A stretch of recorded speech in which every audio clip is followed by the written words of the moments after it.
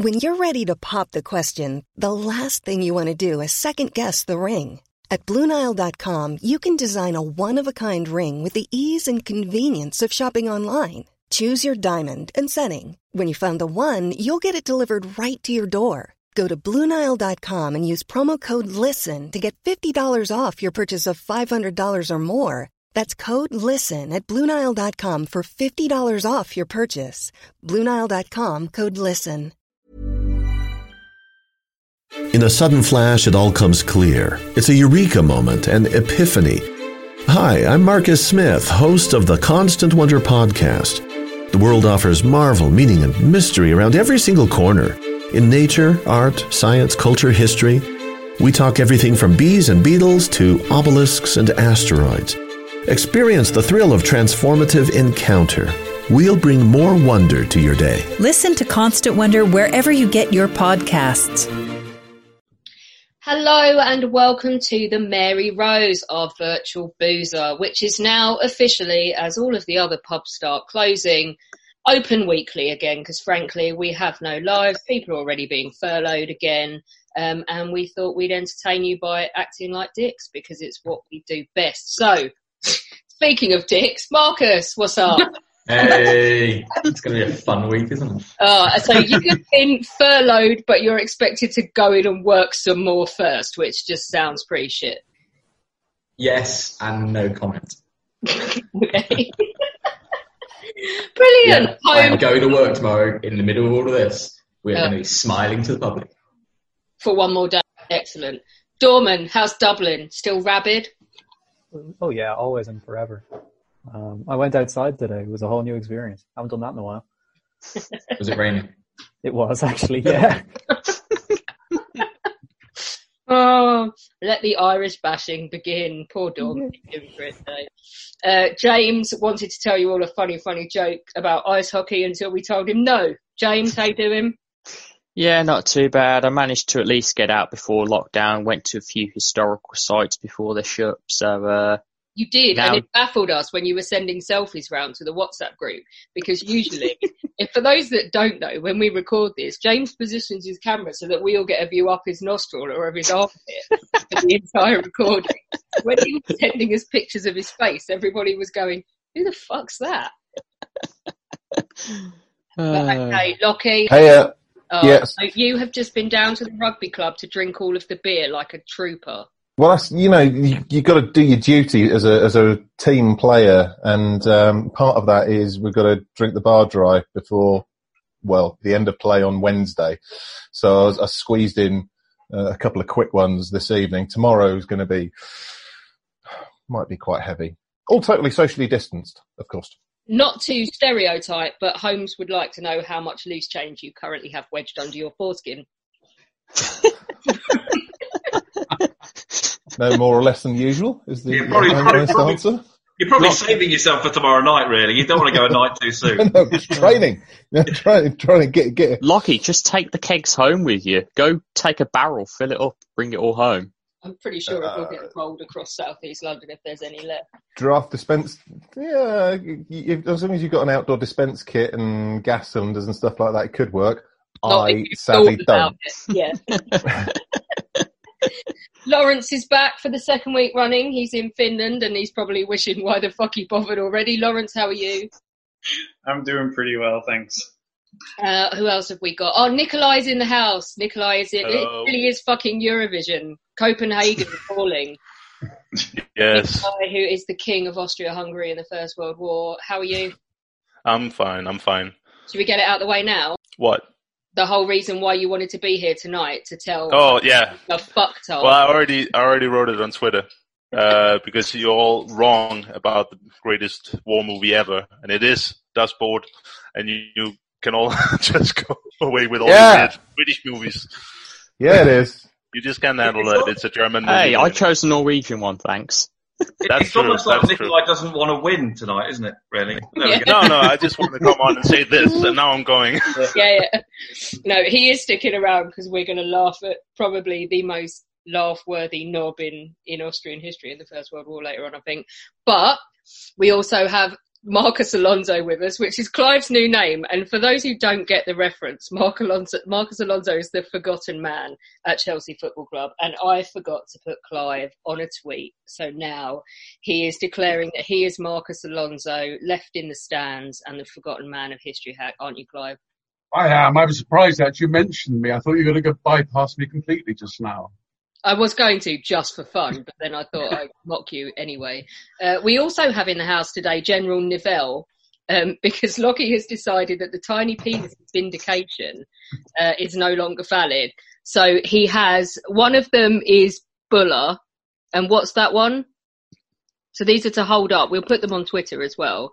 That's so it. We've got the Reavers Buller of bullshit, and it's a picture of General Sir Reavers Buller, VC, saying bullshit with a little poo emoji, and we've got the Robert Nivelle of Nobody Cares. Okay.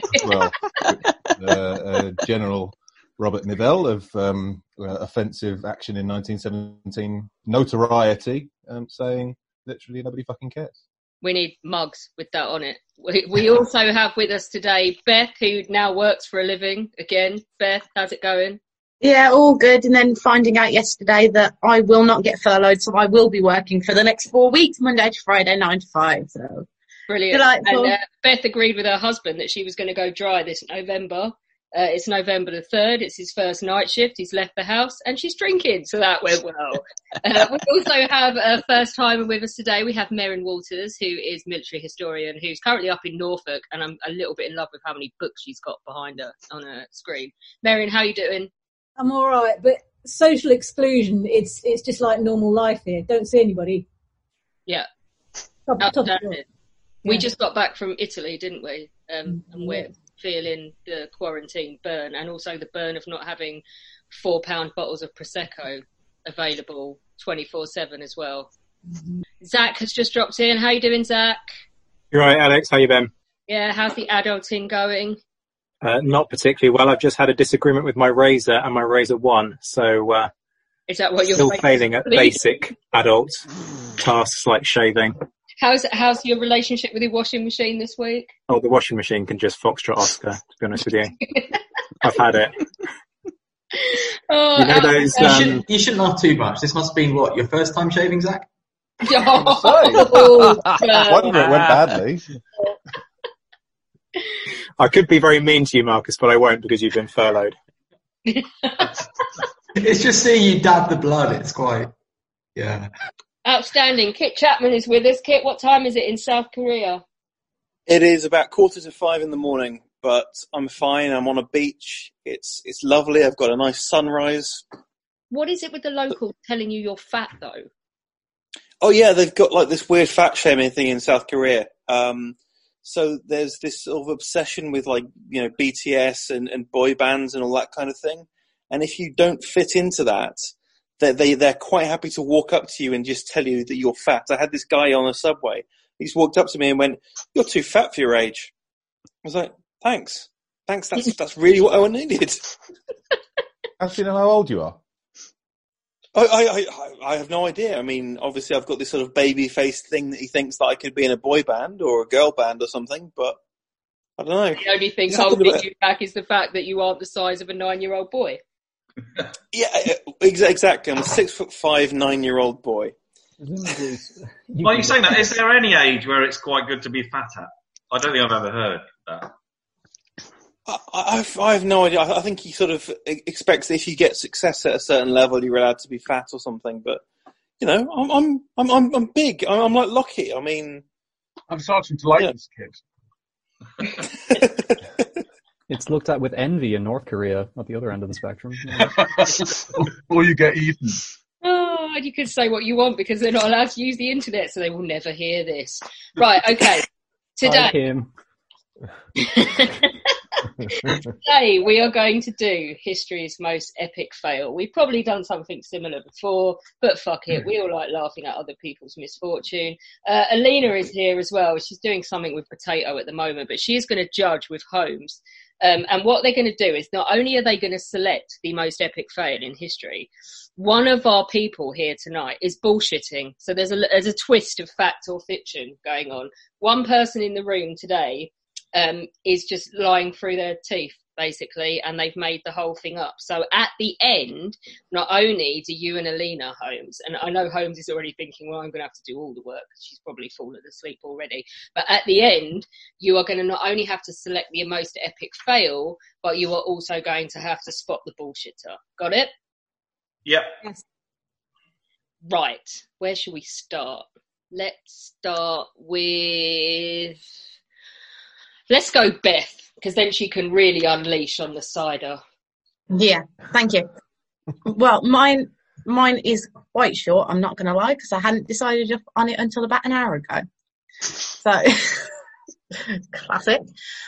So, what I think is one of history's greatest fail of all time is the Narvaez expedition, which was a journey of exploration and colonization, which started in 1527, Spanish, obviously, and was intended to establish colonial settlements and garrisons in Florida. In 1526, the Holy Roman I'm already. How much cider have you had? More cider. Oh, man. Right, okay. So the Holy Roman Emperor Charles V gave a license to a man called Panfilo de Narvaez, who gave him this license to go to what is now the Gulf Coast of the United States for the Kingdom of Spain. And the contract gave him 1 year to gather an army, leave Spain, found at least 2 towns of 100 people each, and garrison 2 additional forts anywhere along the coast. Narvaez had to secure his own funding for the expedition, but he recruited investors by marketing the promise of riches comparable to those recently discovered by Hernan Cortes in Mexico.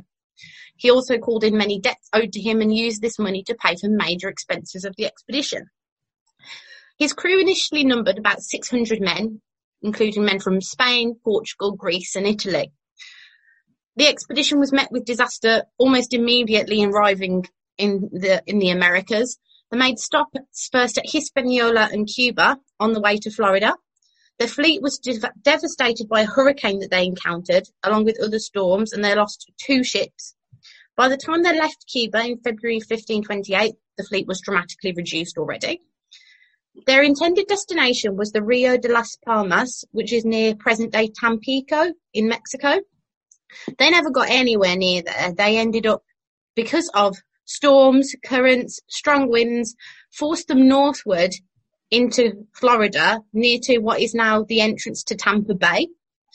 So really, really off course for Mexico. Narvaez decided to split his expedition into 2, and he left half on the ships with the fleet and sent 300 of the men overland northward to try and find a large harbour that he was insistent was there, even though no one had gone there before, and would be impossible to miss. The land expedition and the ships then never met again. No one really knows if they ever met up again. But as the land expedition marched northwards, not only were they encountering disease and starvation, but they were also attacked multiple times by the indigenous people. By September 1528, following an attempt by survivors to sail on makeshift rafts from Florida to Mexico across what is now the Gulf of Mexico, only 80 men survived a storm and were swept onto Galveston Island off the coast of Texas. The stranded survivors were then enslaved by Native American tribes, and they continued to die from the harsh conditions. By the time we get to 1536, where some of the group do actually manage to get into Mexico, there's only 4 of them left of the 600. The original man in charge of the expedition, Narvaez, he had died in 1528 himself of disease. They eventually encountered some Spanish slave catchers, and they took them to what is now Mexico City, and they published all of their stories about what had happened to them. But the whole quest of founding new towns and garrisons was a complete failure, and 4 of them survived out of 600, which someone who's better at maths than me can figure out the mathematics for that, the percentage for that, but only 4 of them survived. What I love, Lockie's just said, when she says she hadn't decided, is it that she'd never fucking heard of it an hour ago?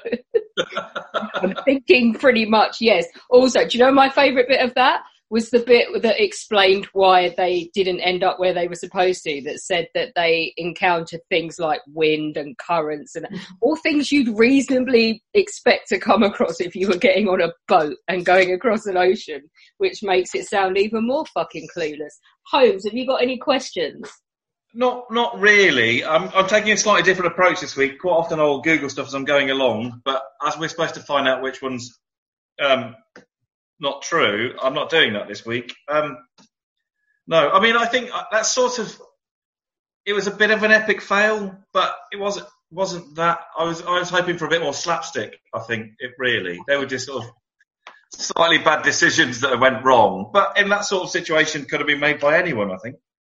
Yeah, Dorman says, like when the French said they promised to support the Irish in 1798 and turned back because it rained, not that I'm bitter. Shaking his head. I still can't get used to the fact that Dorman is no longer in a cupboard when he speaks to us. I'm in a bigger cupboard. Yeah. Brilliant. Alina, any questions? Same as Holmes, really. Sorry, Beth, I was hoping for something a bit more dramatic. And I was sitting there. You wanted the natives eating them and stuff, didn't you? Exactly. We wanted a bit of horror, they got boiled or skinned alive or something along those lines. But I mean, I could have bullshitted, but I'm not good at that. Oh, you're giving it away, Beth. Giving it away. Well, Richard, the other thing as well, when there's so few survivors, can we really be sure that their recollections are entirely accurate? I'm laughing that after half a cider, she can't take 4 away from 600. No, the percentage. I know what 4 is away from 600. But General Bullers is calling bullshit in the corner there with Lockie's sign. It's 0.66%, by the way. Just saying. Naff off, all of you. Outstanding. The Yam Yam is fighting today. Right, okay. Let's move on to Yam Yam Tinkerbell is looking pretty feisty. Sorry, I just have to say that in the corner. Let's move on to Clive. Sorry, Marcus Alonso. Well, if we were doing this in a couple of years' time, we'd be thinking the debate would simply be which is the biggest cock up, Boris Johnson's management of the coronavirus or Boris Johnson's management of Brexit. But sadly, we're not there yet. We're going to have to deal with things from the deeper past. And looking through, quite clearly, the biggest cock-up, the biggest epic failure in history was the gunpowder plot. Now, Kit said earlier that it's quite clear that Clive, he said, would do something that's shit and British. Well, it's English rather than British, but it was pretty shit. We all know the story of the gunpowder plot, and the reason I chose it is because apart from being the most epic failure, this week is the 5th of November, so I remembered it. It came to mind. When you get to my age, memories are good. The reason, we all know the story, we know what happened. Group of guys got together, took lots of gunpowder, popped it in a cellar just under the Houses of Parliament, left one of them to watch it overnight, and it was going to blow up the next day and kill the king and everybody else around, and the world would have been a very different place. But they were caught. What one needs to look at, though, is how epic a failure it was. Just planting a bomb and having it discovered isn't that epic. But what was really spectacular about this one is that it was doomed to failure from day one. It was executed in an appalling manner. It almost came off, but even if it had come off, it wouldn't have worked.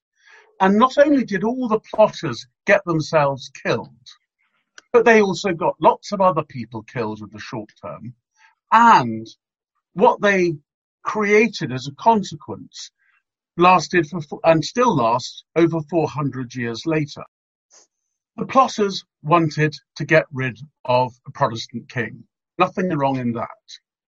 But what they wanted to do was to blow up Just laughing at this Jesuit educated claim there. Go on.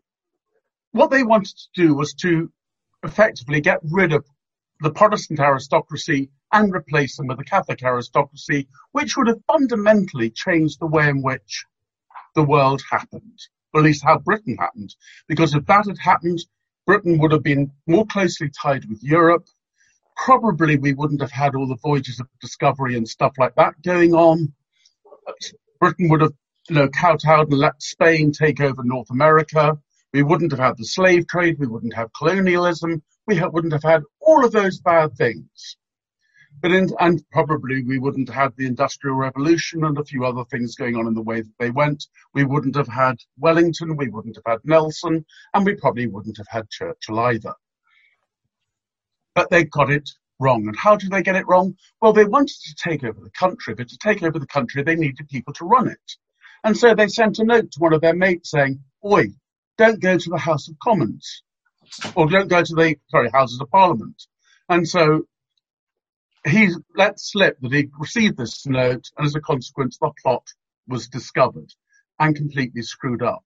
And the consequence of that was that, as I said, they all got killed, but there was also quite considerable persecution of other people. They were put onto the rack.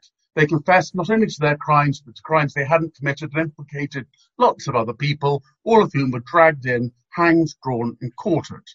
So that was a pretty good thing. But they also created a very deeply held anti-Catholic bigotry in the country, which went on for many, many years. If it hadn't been for the Gunpowder Plot, there wouldn't have been the Popish Plot, the fake Popish Plot, and all the persecutions that followed that.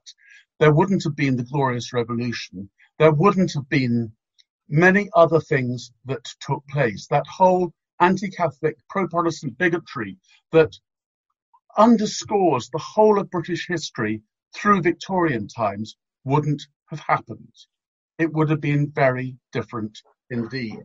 And so not only did they screw up in spades, they screwed up for all history. So that even today, people in Lewes burn effigies of the Pope.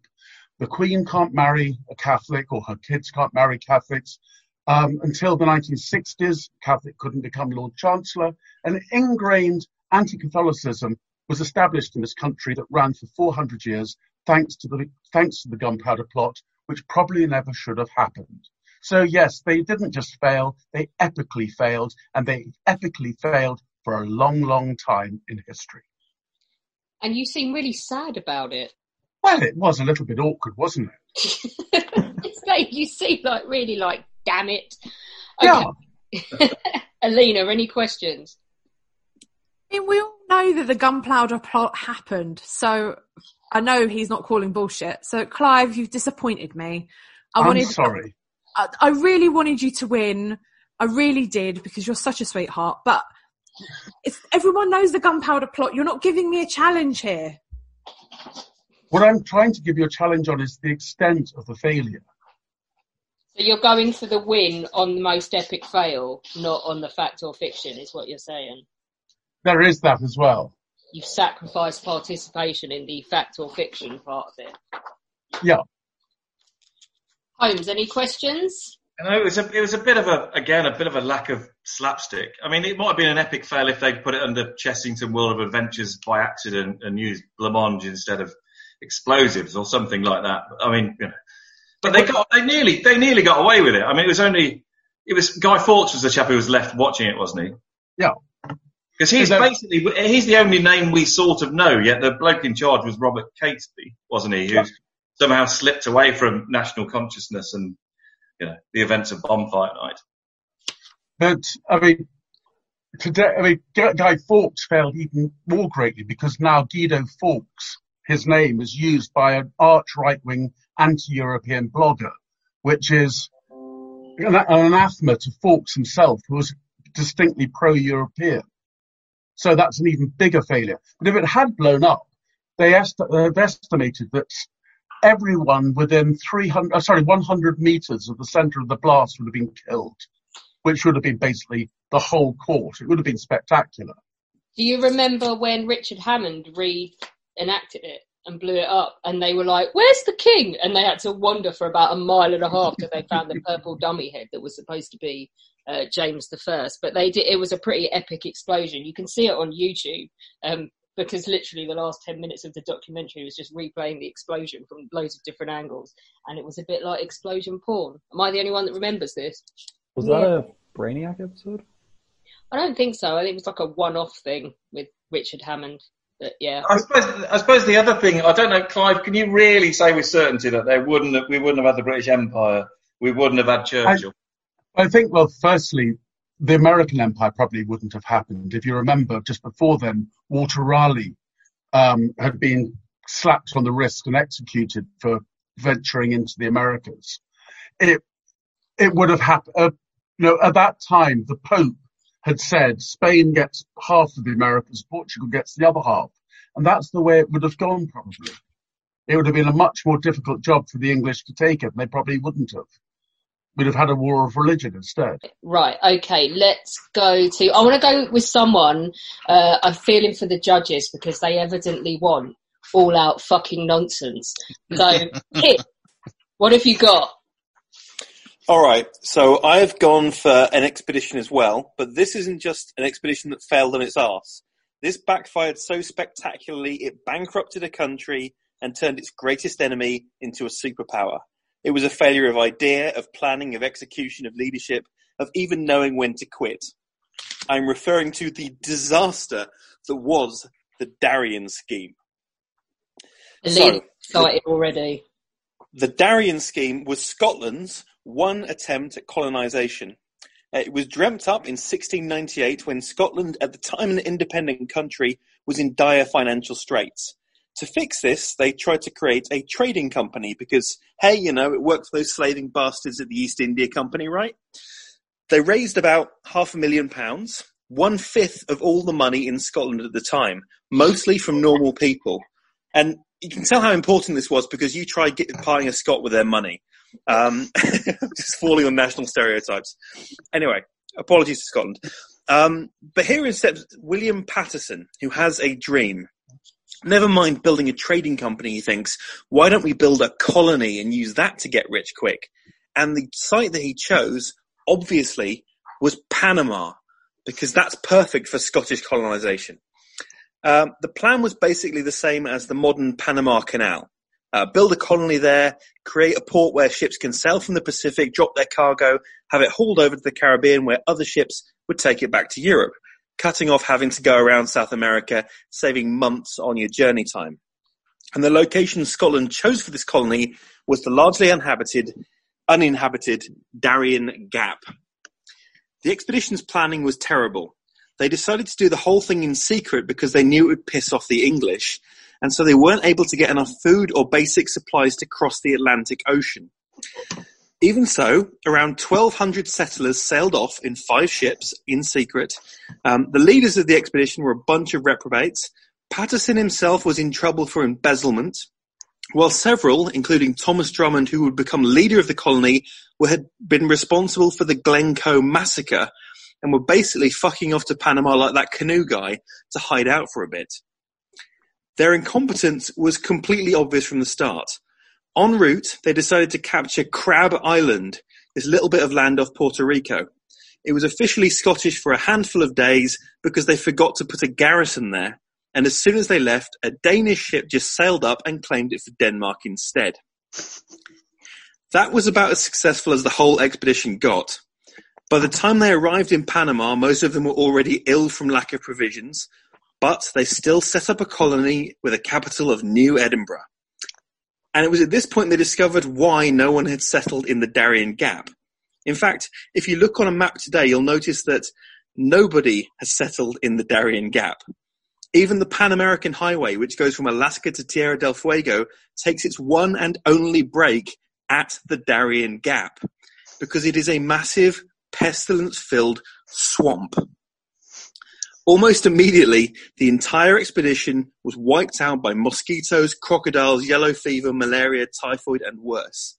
The Scottish had no experience building any colonies and were completely crap at it. For example, They remembered to bring 50 cannons for their fort, but they forgot to build the fort in a place where they had fresh water, and so they couldn't actually drink anything. The harbour they chose had tides that wrecked any ship trying to leave, and so unsurprisingly, nobody visited them. And nobody, not even the natives or passing ships nearby, were willing to trade them for their horrible rotting food. It wasn't just Iron Brew and fried Mars bars. They actually tried to bring fruit, but it all just, turned rancid. Now, rather than admit they'd ballsed up, the Scottish decided to lie and sent back a message home of how great everything was. It's wonderful, come and visit. To keep morale up, they basically just gave everyone lots of alcohol. And soon you had 1,200 men, women and children strewn in a tropical swamp, pissed out of their skulls and shitting themselves to death. It was like being with Lockie on a rugby tour. Within 8 months, there was only 300 people left alive, and all except 6 men were too weak to work. So the survivors decided to back up and just head back to Scotland. Patterson survived, his wife and child didn't. Oh, but we're not done yet.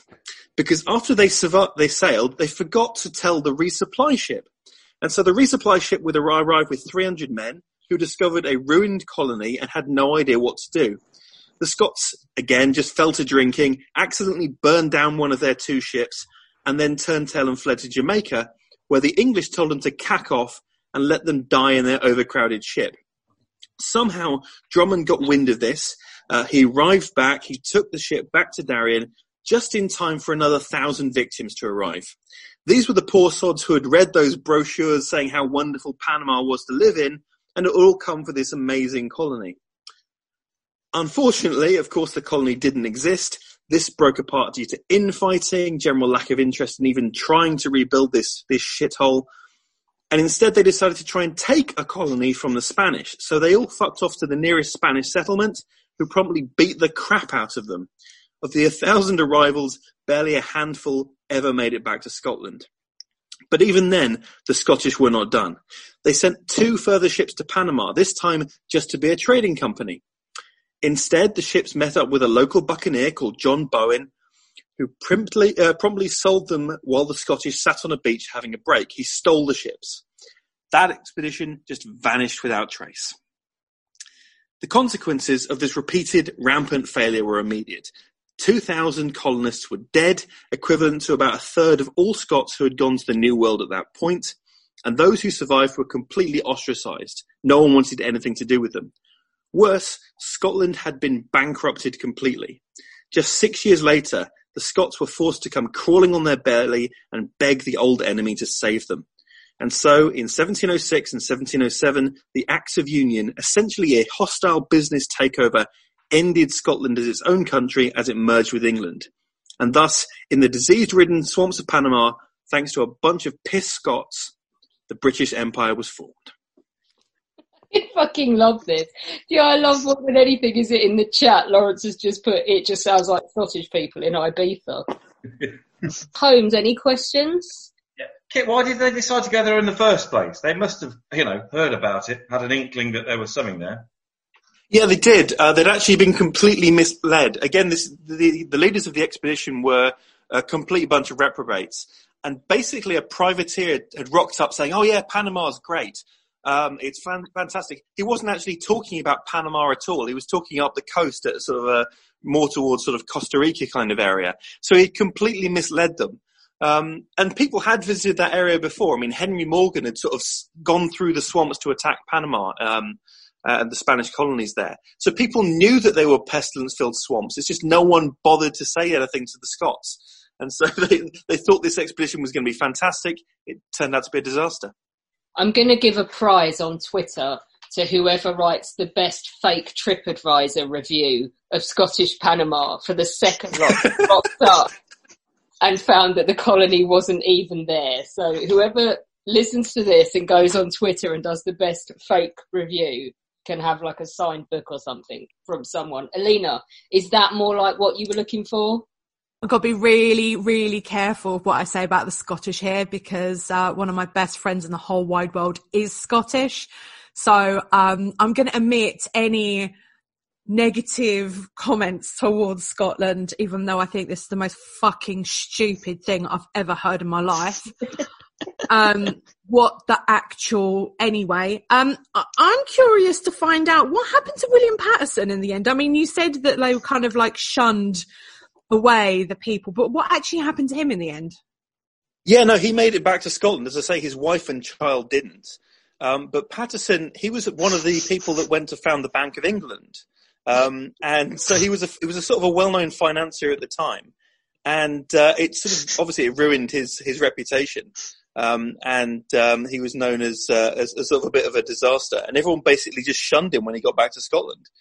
He lived his life in complete misery. He died, I think, about 20 years later, and became a passionate advocate for union with England.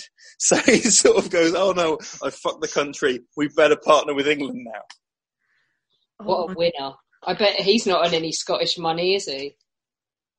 I don't, they don't even know where he's buried, you know.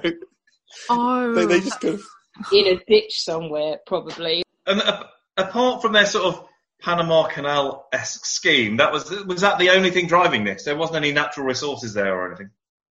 No, there was. I mean, the only idea was this Panama Canal scheme. There is nothing in the Darien Gap at all. It is a swamp. You know, it is a pestilence-filled swamp. Outstanding. Right, okay, let's have a break to refill our glasses, and when we come back, we will examine some more of history's most epic failures. Okay, we've all been Googling Nicola Sturgeon's mum.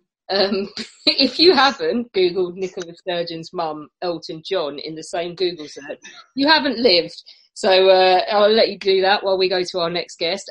Who are we going to do? Let's do our first timer next. Let's do Merrin. Merrin wanted to do the Emu Wars, but it's been on the programme before. And as much as I wanted to make myself laughing again about the point where you described the birds doing guerrilla tactics to outwit the Anzacs, we figured people had heard it before. So Merrin, where did you go instead? I went to the Ottoman Empire. Cast your minds back to 1780s, 1787, Habsburg monarchy, Austria. Time remembers it. Yeah, entered into a war with the Ottoman Empire to honour their alliance with the Russians. So far, so good. September 1787, 1788, about then. Austrian army, about 100,000 of them. They'd split into two groups, and they're looking for Turkish forces, okay? They're fairly intent on committing some they just want to get in there. They're all wound up. So they set up camp, having not found the Turkish forces that day, on the outskirts of a place called Karansebes, or Karansebes, however you want to pronounce it. This is in modern-day Romania, but that's kind of beside the point. A group of hussars, who are kind of in the army's vanguard, crossed the Timis River, looking for Turks, looking for soldiers. Really, they're like Scots on a... They really want to go and get some action. They couldn't find anybody to fight. What they did find was a small encampment of gypsies who were guarding some barrels of schnapps that they were taking to market. So what the hussars did was, down the barrel of a rifle, sort of said, we'll have that, thank you very much. And they nicked the schnapps. And being the good soldiers they were, they decided they'd got to try the schnapps to make sure it was all right. So they cracked a barrel. It was okay. They cracked a second barrel. It was okay. And basically they sat down and got absolutely hammered. After that, because of the hullabaloo they were making themselves, some infantry crossed the river behind them, found the hussars in full party mode. It was like Ibiza. And asked for some schnapps themselves. But the hussars decided, no, we're going to keep it for ourselves. We are the better men. And they actually set up like a little sort of encampment around their barrels of schnapps and held off the infantry, their own troops, and said, no, you can't have any. At this point, some cocky little bugger fired a pistol, okay? And with that single shot, the Austrians began shooting at themselves. Things got worse, if that's at all possible, because some infantry started shouting, Turks, Turks, as though they'd run into the enemy. So the hussars pissed up, fled the scene, thinking a Turkish attack was imminent. The infantry fled in a different direction, but because the Austrian army comprised people of different languages and different backgrounds, they couldn't understand each other. So you've got all these men and horses running in different directions, and in an attempt to try and restore some order, the officers made things worse because they shouted, "Halt! Halt!" which the soldiers interpreted as Allah, Allah. That was bad enough. Then, as the cavalry was fleeing through the camp, a corps commander thought it was an attack by the Ottoman Empire, and he ordered the remaining men to fire on the troops coming back towards the camp. In short order, you've got an entire camp firing at everybody, firing in every different direction, thinking the Turks are everywhere, when in fact there are no Turks to be seen. It got to the point where the entire army retreated from an imaginary attack, and the emperor was knocked off his horse into a river. Didn't end well. And when the Ottoman army did turn up in that location 2 days later, they found that the Austrians had killed 10,000 of their own men, all because they were fighting over some barrels of schnapps. So there you go. That's my epic fail. A load of bellends. I love the point in the story where they build a schnapps fort. This sounds like something I might be motivated to do if I'd had enough to drink. Holmes, any questions? I mean, it sounds incredible. It also sounds slightly plausible, and it wasn't one of the problems with the Austro-Hungarian army in the First World War that they spoke 30 or 35 languages or something like that. So funny you say that, because there is an expert on the Austro-Hungarian army in the First World War sitting in the virtual room. Nicola? Well, it was either that or it was the Germans invading North America in the Second World War, and I didn't think you'd think that was plausible. But on the basis but would their uniforms not have been slightly similar, even if their accents and appearance were radically different? It was dark. They were drunk. Have you ever walked down the street, dark, drunk, and not been sure who's coming in the other way? Well, but at the same time, I've never thought, oh, that bloke looks exactly like me. So there's an element of that goes on, surely. Well, no, they didn't have, if I remember rightly at that time, they all had their own sort of dress as well because of the amount of people in the army. Maybe Nikolai can correct me, but I don't think they had consistent uniform. No. That would be my answer. They certainly weren't speaking the same language. No. Alina, any questions? Not so much questions. I mean, I can totally get where they're coming from. You know, you're totally pissed up and you don't know if your friend is your foe and your foe is your friend. So for me, it is kind of plausible. Also talking to Nikolai and doing, you know, our podcasting and all the shit that we came out of that podcast and the craziness. I can completely believe that totally did happen, especially with a load of pissed up guys. Okay. So she's done a job. She's convinced them. Right, let's go to Dorman. You must surely have something utterly ridiculous from the annals of Irish history for us. Do I ever not have something from the annals of Irish history? I had to almost scratch the surface to find this one. It's sort of like the Irish version of the Battle of Carnsabes, because the Irish come from a long line of military failures. We lent support to Lambert Simnel, who failed. We helped the Mexicans against the Americans and lost. And we're also the only nation to ever unsuccessfully invade Canada. European nation, sorry, the Americans managed that too.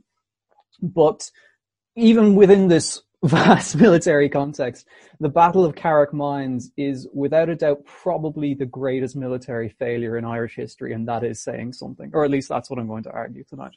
So this took place during what you lot would know as the English Civil War around that time period, but there was a simultaneous conflict happening in Ireland, which is known as the War of the Confederation of Kilkenny. And the Confederation of Kilkenny was founded as a result of a massive rebellion which took place in 1641. It began in Ulster in the north. A lot of very dissatisfied Gaelic Irish in Ulster were sick of being crapped on by the Old English and New English in Ireland, And this rebellion escalated into a full-scale conflict. And you had about 3 or 4 different factions all vying for control at the same time. It was a really complicated civil war. So you had the Confederates, who are the rebels, again centered around the town of Kilkenny. You had the Ormondists, who supported the Duke of Ormond and would have allied themselves to the Royalist cause in England. And then you had parliamentarians in Cork, Enniskerry, and other outposts around around Ireland as well. So it's a very complicated thing. Within the Confederate cause, you've got even more subdivision, because they've divided their army into 3 or 4, one for each of the provinces. That's the word.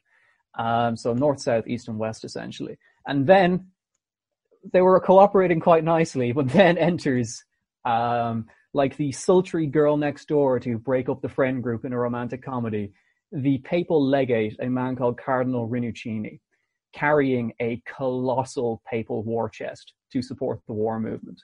But it's his prerogative who gets the money. So despite sounding like a brand of pasta, Rinuccini quickly became the most important thing in this war. And it led to some serious Catholic dick measuring among the Confederates. So at one stage you had an entire army kneeling in a field praying to God in the morning just to prove their loyalty. You had another sort of kitchen promising they could bake communion for the whole, the whole military operation.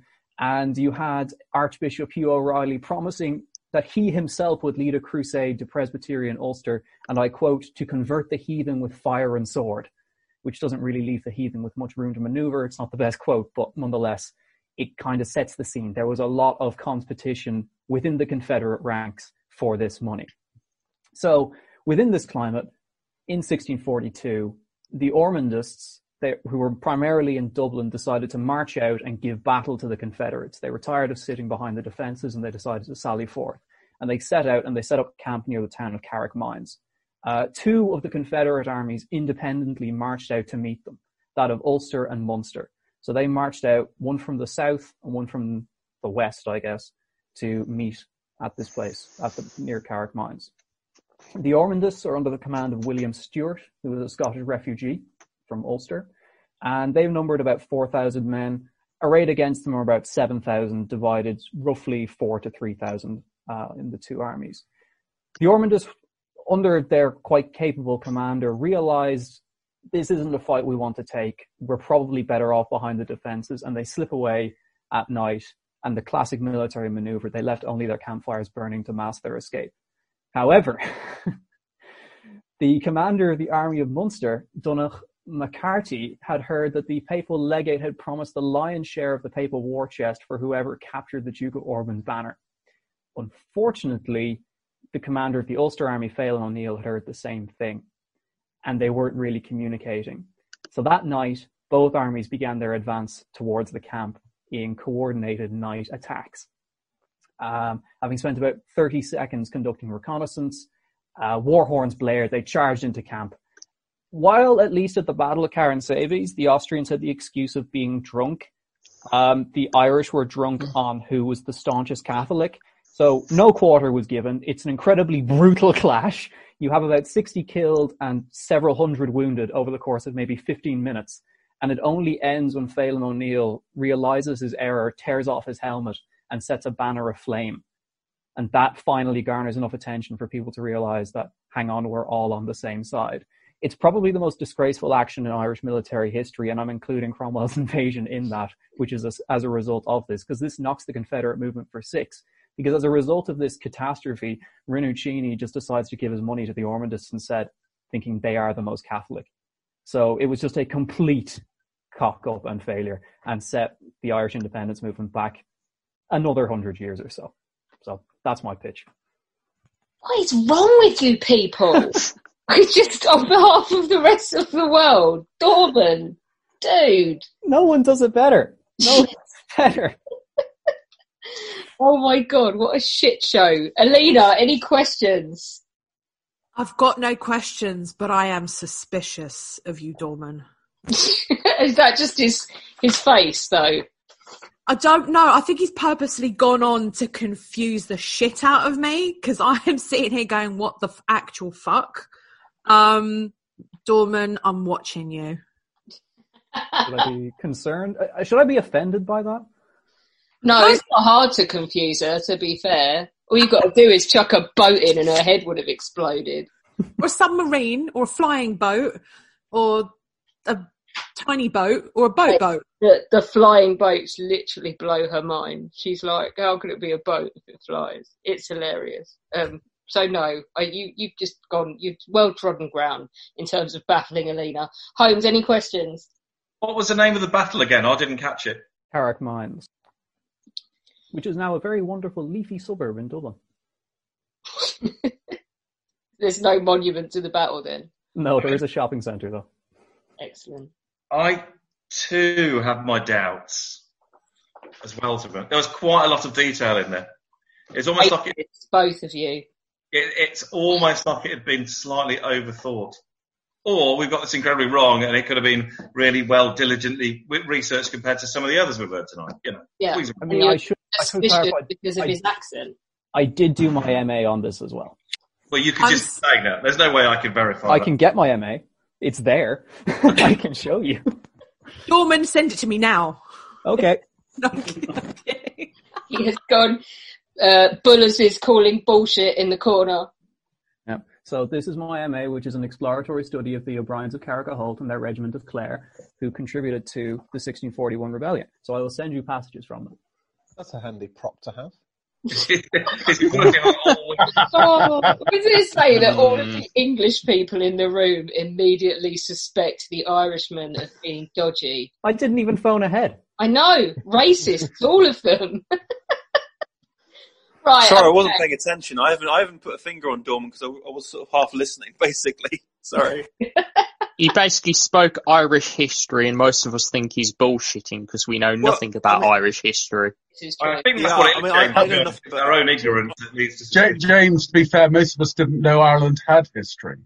The whole of Ireland is now sitting there going, who doesn't know about this battle? I've never heard of this gunpowder plot that Clive was talking about, so I reckon he's my number one suspect at the moment. Yeah. Planning for your next trip? Elevate your travel style with Quince. Quince has all the jet-setting essentials you'll want for your next getaway, like European linen, premium luggage options, buttery soft Italian leather bags, and so much more. And is all priced at 50 to 80% less than similar brands. Plus, Quince only works with factories that use safe and ethical manufacturing practices. Pack your bags with high-quality essentials you'll be wearing for vacations to come with Quince. Go to quince.com/pack for free shipping and 365-day returns. I'm Sandra, and I'm just the professional your small business was looking for. But you didn't hire me because you didn't use LinkedIn Jobs. LinkedIn has professionals you can't find anywhere else, including those who aren't actively looking for a new job, but might be open to the perfect role, like me. In a given month, over 70% of LinkedIn users don't visit other leading job sites. So if you're not looking on LinkedIn, you'll miss out on great candidates like Sandra. Start hiring professionals like a professional. Post your free job on linkedin.com/people today. Right, okay, let's go to Finland, because if we know fuck all about Irish history, we know even less about the history of Finland. Isn't that right, Lauren? That's why it definitely appears so.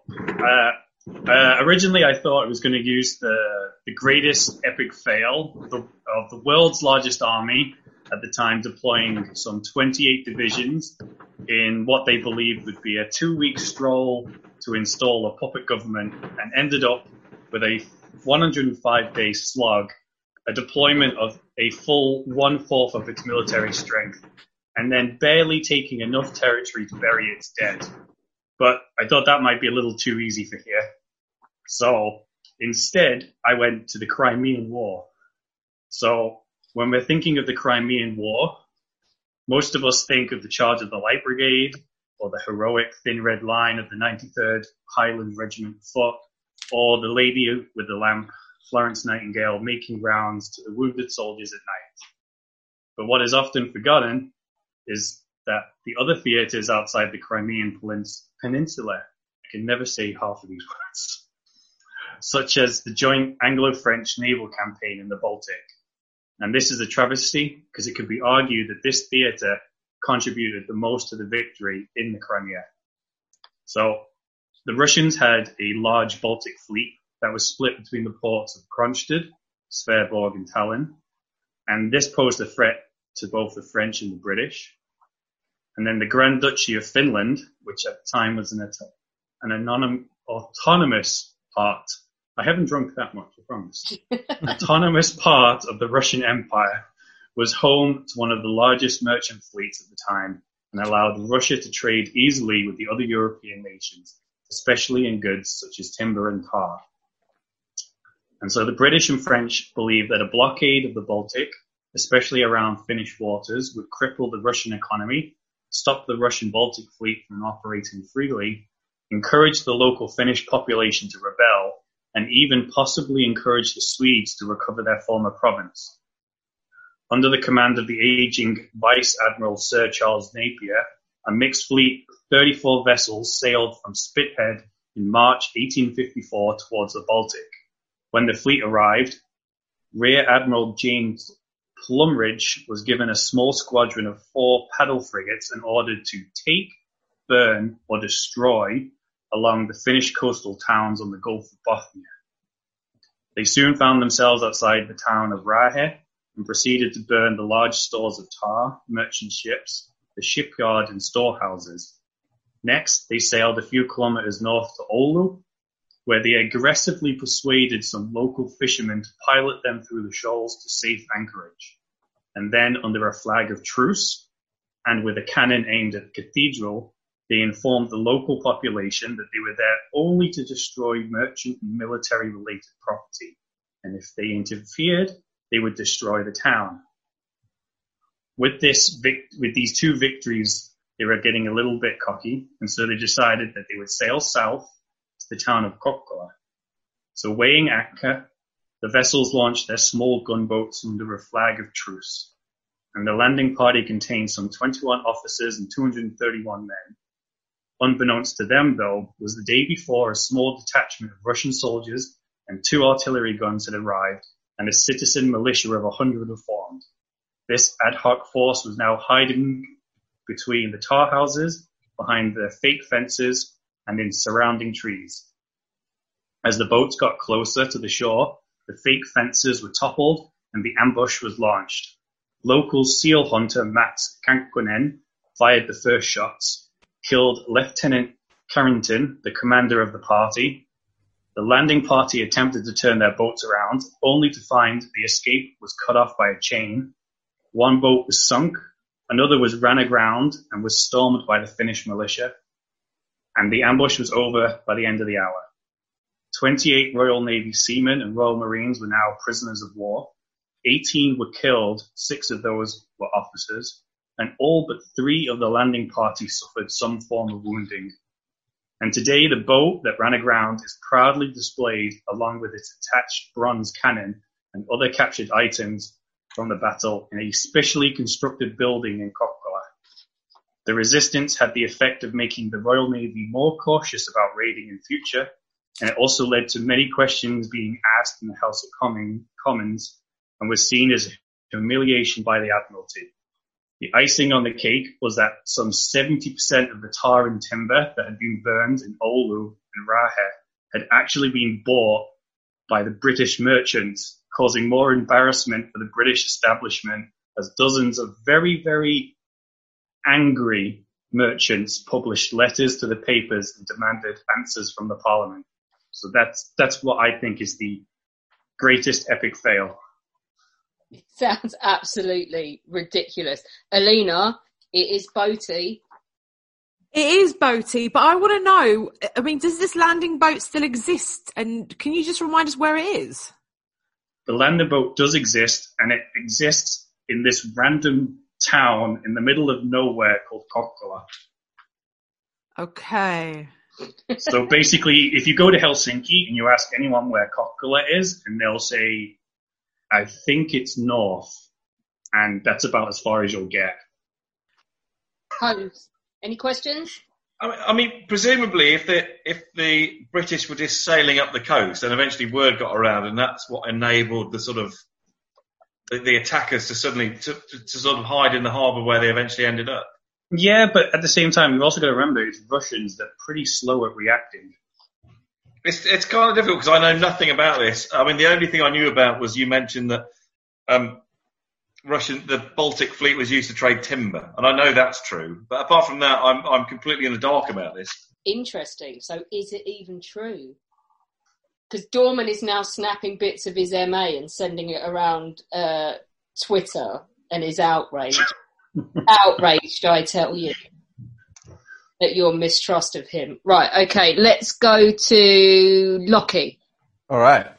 I'm kind of lucky in a way in that I've kind of covered some of the preamble to mine in an earlier podcast. I think when we were talking about biggest twats, possibly, because I brought up the story of Cecil Rhodes and what a leading contributor he was to the Second Boer War. Well, it's business time. We're getting into it, and so I'm going to focus on the Second Boer War and particularly General Reivers Buller's campaign, and particularly Colenso. And what a cock up that was. Just to sort of rumble on how we get to Colenso from Cecil Rhodes and the Jameson raids and Jameson raid and being a twat. In the years that follow, there's some shit diplomacy after the Jameson raid, and they'd made their poke at trying to take over Transvaal very illegally. Shit diplomacy in which the Boers do unsporting things like buy weapons because they suspect the British are scumbags and breed, and also kind of move into Cape Colony and threaten to vote the British out. The High Commissioner, Alfred Milner, kind of realises that he's up against it, and probably, quite astutely probably, recognises that without a war, they're a bit stuffed against the Boers, and sends messages like that. Trouble is, kicking off a war against a small republic looks bad. And so London's not really going to go for that. But they do agree to send a load of soldiers, about 15,000 of them, which doesn't really touch the sides in South Africa, but it's something. And so they come down from India to at least guard Natal, and they get a chap called Lieutenant General Sir George White, VC, commanding. And their remit is to keep an eye on things. What this does was a number of things. Firstly, there's some problems for White, and this is kind of where the catastrophe starts. White had never been to South Africa before, so giving him a big command in South Africa is not the sharpest decision. He'd never fought a white enemy before. His experience is against brown people. And so this was going to be a different one for him as well. When he got there from England, he discovered that the soldiers from India had arrived before him and all deployed too far forward, so they're very vulnerable as it was, and he didn't have any reinforcements at all. So if the fighting did kick off, then he was buggered. What it also did was it set the Boers mobilising, because it sort of kicked them off to the idea that war's going to happen soon. So the Boers sent the British an ultimatum saying, you need to fuck off with your soldiers now. Anyone that's landed recently can fuck off. Any troops who happen to be at sea can also turn around and fuck off. And furthermore, you need to respect the Convention of London of 1884, which we all signed, in which Great Britain agreed to mind their own fucking business. Okay? So those were the messages that bounced around. There was no response to this ultimatum from Britain. And so a few days later, the Boers invaded Transvaal and Cape Colony. And that's it. There we go. War time. And so, yes, the Boers invaded on the 12th of October, 1899. Mafeking came under siege the following day, and Kimberley the day after that. And these are all prominent towns in South Africa, often with rich and important people in, and many, many diamonds, of course, which is what the British were interested in anyway. In spite of the fairly obvious problems that the British were facing, they did win a little victory. Actually, a couple of little skirmishes in which they did all right. Had a victory at Elandslaagte. Talana Hill was a fairly costly tactical win, but then at Ladysmith they got smacked. unfortunately, and George White was left ordering his soldiers into towns to hold them while they were all surrounded. But it's okay. Because London hears the call for help and sends General Sir Reevers Buller, he of the bullshit card, and a corps of 3 divisions, about 35,000 men. They set sail on the 14th of October. Fine. He did know South Africa, so this is better. He was a Victoria Cross winner as well, from the Zulu Wars. Hooray for him. He does, unfortunately, look a bit like a fat, cross-eyed Beaker from the Muppets. So he wasn't quite as dashing at this stage in his life as he possibly had been. But, you know, he knew the ground at least, and that is something. Now, he arrived on the 30th of October. His whole force wouldn't all get there till December, but in the meantime, there's British towns under siege. And so he needs to make decisions quickly. And so he immediately splits his force. And anyone with any kind of military kind of strategy training is probably immediately worried at this stage. But Kimberley and Mafeking are nowhere near Natal, so he's going to have to do some splitting. And so he sends a division under Lord Methuen off to relieve Kimberley and Mafeking. That's about 12,000 men or so, and off they go. All right, fine. He also leaves about 3,000 men in the middle of Cape Colony to secure against possible Boer uprisings there. All right, there's some logic in that as well. And the main force he's going to take off to Ladysmith via Durban, and so away they go. And incidentally, they've had some news from Durban, and it's not good. The news has arrived from people like John French and Douglas Haig, who've come from there. Their supplies are short. There's a lot of wounded from where they've tried to break out. Breakout is impossible. Morale is low. They're terrorized by harmonized local choral singing. That's just a joke. Yeah. There's more bad stuff. They've had one of their supply trains has been captured, and with it, Winston Churchill. Although that's not the bad news. The ammunition and food is bad news. Winston Churchill, they could rather take or leave at this time, I'm sure, but he's been captured. And so they're under pressure.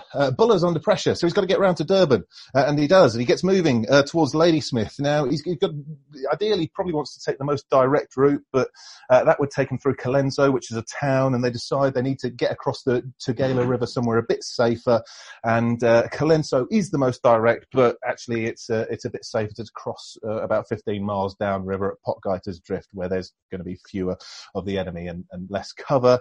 And so that's where they start marching off until the bad news starts coming in. And this is Black Week. Okay, so Black Week is news arriving. 10th of December, Buller gets word that his 3,000 force that he's left at left in the middle of Cape Colony has been smashed up at Stormberg. And they've lost about 800 men, 700 of whom were captured, actually stuck their hands in the air, rather than killed or wounded. And that is very bad news indeed. But it's not quite as bad as the news he gets about the following day's action, in which Lord Methuen has been smacked up at a place called Margersfontein and lost 1,000 men on top of earlier losses in skirmishes, and they were withdrawing. So his other forces were roundly and soundly, tail between legs, heading backwards with heavy losses. And this puts the pressure on him further. So he says, sod going somewhere safer. I'm going straight up to Colenso, bash, and away we go. Now, up he gets to Colenso. How does it go there? Well, he got ready to move against Colenso through the 13th and 14th, and so got his guns into position first. All right, logical enough. He's got some quite heavy naval guns, and these are going to stay back on a position which is coincidentally called Gun Hill. I think it might have been called Gun Hill later, possibly. Anyway, and the smaller field guns are going to go up closer to the action. All of this is logical enough so far. Boer trenches visible on the hillside, all right, so we can sort of see where they are, and Buller himself is reasonably familiar with the topography, and so all of this sounds fine. Final prep made for advance on the early morning of the 15th, and they're going to cross a couple of the little drifts, they're called, like the fords in the Tugela River. And they also want to take the road bridge in the town. All right, 12 field guns they're pushing up, and they're getting ready. And at 5:30 in the morning on the 15th, action time. Away we go. Battle of Colenso. Off goes the Irish Brigade, and they're going to march off and cross the river drift and get away off on Buller's left. Hey, the Irish. It was actually still dark when they set off, but not for too much longer. They're looking for the bridle drift, and that kind of, in theory, leads them into a bit of a loop in the river. They had a local guide who take them in, and about 6:30 in the morning, they're heading into this loop in the river. And I can imagine the brigade commander, a chap called Hartz, possibly alarm bells ringing as he marches into this loop in the river with no obvious way out, as light is sort of starting to emerge. And if alarm bells weren't ringing for him at that stage, they probably sounded loud and clear when the guides buggered off and then fire was opened up on them, because it did. They came under fire from artillery that they couldn't see and rifle fire that they couldn't see as well. So they started shooting back at where they saw the positions on the hillside, the trenches, to find that had absolutely no effect, because what the sneaky old Burr had done is cut very obvious dummy trenches in the hillside and actually conceal himself around and about where he could shoot from with no observation at all. Things going badly. Unit cohesion completely melted. Some of the brighter ones tried to sort of take positions outside the loop, but they were actually ordered to go back in to the river loop. So Buller, at this time, what's he doing? Well, everyone's shooting, but they haven't really got anything to shoot at. He can't register on Boer artillery, and unsurprisingly, they were firing from cover with smokeless shells. Riflemen also firing from cover. Buller sends a rider to go and get the Irish Brigade. They says, right, come on, you need to come out of that loop in the river. Nothing's happening for you there. And so off goes a rider. And then all of a sudden, Buller's own artillery opens up on his right, way too close to the action. He thinks, bloody hell, where have they got the orders to fire from, or what are they doing so close up here? So he sends more riders off to the artillery to go and find out what's going on. All of a sudden, his own artillery goes quiet. And that's not a good sign. The field guns on his right have stopped firing. So he goes riding over to his field guns to meet a load of his own officers charging the other way, saying, the guns are lost, all the crews are knocked out, we're running for it. So they've left the guns, they've left the ammunition, they've left everything there because they've come under Boer small arms fire. It's becoming calamitous. At this point, the Irish Brigade is still in the loop of the river. By the way, so he sends another rider to go and try and hoik the Irish off out of it. Hart's completely pinned. It gets worse because what Buller does is try and send some more infantry off to put some fire down and relieve the Irish Brigade. Actually, British artillery further back then opens fire on this relieving infantry coming in because they haven't identified them. And through the efforts to get the guns back, they managed to haul a couple of the guns back, and there's some Victoria Crosses awarded here. But the whole thing boils down to disastrous mayhem, and I'll sort of conclude with some of the loss statistics. The British only had 143 killed, maybe, which isn't too bad. I mean, 240 missing, probably as a company of the Queen's, the Devons stuck their hands in the air after being surrounded. 755 wounded and 10 guns captured. The Boers registered losses of 8 killed and 30 wounded, and many British recorded that they hadn't seen a Boer all day. And although the story did continue, I suppose, and they did cross the river eventually, you do have the Battle of Spion Kop, where they managed to seize defeat from the jaws of a scored draw, probably. All of this resulted in Buller being relieved of his command and a grown-up being sent to take care of the conflict down there. And that's possibly one for another podcast. So Black Week resulted in about 2,000 Brits surrendering and a few more hundreds becoming dead casualties and possibly a couple of thousand becoming wounded casualties and not achieving very much. Do you know as well that the poor sod that had to go and relieve everybody his son had died at Colenso winning a Victoria Cross. So he had indeed. He's one. Yeah. Roberts was very impressed with that. Lockie, that was so epic a failure that Kit managed to go and have a shit, wash his hands, go get breakfast, and eat breakfast before you'd finish the extent of the failure. So I probably went on too long, didn't I? No, it was brilliant.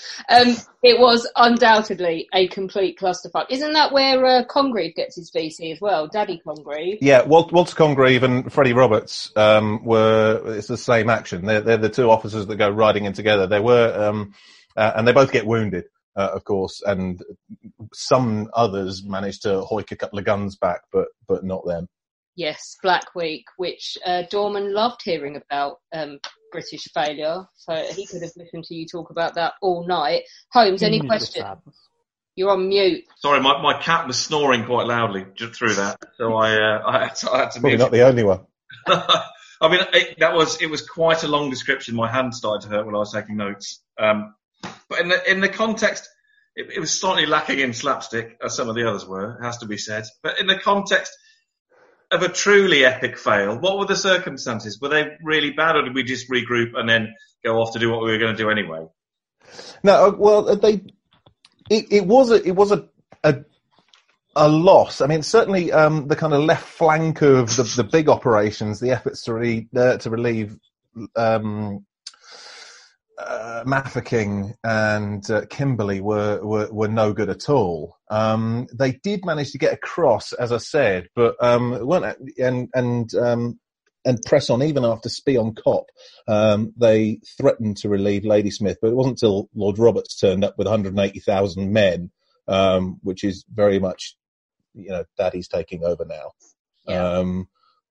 That actually they got anywhere. But even after that, it turns into this wearing guerrilla campaign that even Lord Roberts is not set for, and it turns into a really, really horrible spell of fighting that, of course, ends with a treaty and some concessions, which upsets people. Lawrence is pointing out in the chat that Finland whooped us in that battle, or in that campaign. Which there was a Scandinavian brigade out there, fighting with the Boers.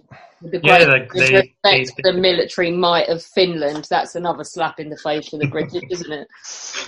I think they got. I'm pretty sure Lord Roberts sorted them out at some point. Then I was reading. I can't remember precisely what point in the conflict the Scandinavian brigade was destroyed, but I think it was destroyed at one point. It was. Hang on. It was just they surrendered. Was it like right after the Battle of Paardeberg? Okay. Yeah. Scamps. Alina, any questions? So I know less about the Boer War than I do about boats. So that is saying something. That I know is zip, nada, niche. But Lockie, listen, I really didn't catch all of that. Can you just redo it all, just for my benefit? Sailed to South Africa, some big fights, didn't go particularly well, and a guy who looked silly. Awesome. Cheers for that. Beth, you all right there? Is that the end of the bottle of wine? Mm-hmm. Dry November, going really well in the West Midlands. That cider has changed. I imagine sometimes I'm at the stage, anyone who knows me very well knows that wine is my nemesis. And I almost feel like I'm a good girl, I've never done drugs, but I almost feel like this is what weed's like sometimes. Like I'm at that nice little buzz phase. Like it's going to be your husband's nemesis when he comes home after a 12-hour shift and finds you fall to the carpet as well. Okay. It's like Brooklyn Nine-Nine, there's 1 glass Beth, 2 glass Beth. This is like 3 glass Beth. Floor. Some people, some people here Beths? have seen 4 and 5 and 6 glass Beths, so. Marcus saw 6 glasses. Well, he saw a cupcake going towards his face. That's another story. James. Okay then, well, seeing as I can't do the sports failure, Toronto Maple Leaf fans, thank Alex, I'm actually going for... the only Toronto Maple Leaf fan that listens to this podcast. I will get over it. No, I don't support the Leafs, thank. I'm actually going for the Battle of San Jacinto as part of the Texas Revolution, because this is an epic fail of epic proportions. And have lots of guns as well if it's Texas. Basically, at this point of the war, the Mexicans had been kicking 7 shades of hell out the Texans with the Alamo and all the rest of it, and the Goliad, is it? The massacre at Goliad. So basically, the Mexicans have been kicking 7 shades of shit out of the Texans, which of course they didn't like. And then we get to the Battle of San Jacinto. The general of the Mexican army was also their president at this time, General Antonio Lopez de Santa Anna. And he basically thought the revolution was over, he was kicking all the arse, etc., etc. Now, he finds the remaining Texan army, which at most was 900 men, led by General Sam Houston. And they had a few skirmishes and everything, and Santa Anna decides to camp in this open plain by a lake with a marsh with woodland behind him. Meanwhile, the Texans were camped on the bank in woodland to hide their numbers, but also a great defensive position, except they had nowhere to retreat to. So a bit of risk on both sides. General Santa Anna waited for General Martin Perfecto de Cossi's reinforcements. So he basically doubled the size of his army and outnumbered the Texans by about 600-700 men at best. So, and there was also about 4,000 Mexicans not too far away that could have helped. However, because Cossi's reinforcements had been marching for over 24 hours, the next day, Santa Anna, despite knowing where the Texans were, despite the Texans having a few victories in skirmishes and getting the high ground, decides it's a great time to let his men have a siesta in the middle of the day, with the Texans 500 yards away within pissing distance, so to speak. And the Texan, Sam Houston, he realises this and he goes, okay, they've done defences, but let's go for it. So they attacked. They effectively did one volley at 4:30 in the afternoon. The cavalry went in. The Mexicans completely broke, and it became an absolute massacre. Santa Anna fled, and he was eventually captured the next day. Over 650 Mexican soldiers were killed in the marshes, 300 captured, and only 11 Texans died, with 30 others, including Houston, wounded when he tried to stop his men massacring the men in the marshes. So the Mexicans didn't just lose the battle, they had their president captured, they had multiple generals captured. The remaining 4,000 troops under the commands of Urrea and Vicente Filsola decided that although they felt they could beat the Texans, at the same time their supplies were completely trashed and the morale for the Texans was high. It ended up in a peace treaty being made by the Mexicans to the Texans, which didn't recognise Texas as a sovereign state, but Santa Anna basically promised them that he'd lobby it with the Mexican Congress. And as we know, the Mexicans never got Texas back. So all this happened because the president of Mexico, who was a military general, fucked up where he put his camp. He decided it was a good idea to have a siesta in broad daylight with the enemy within pissing distance.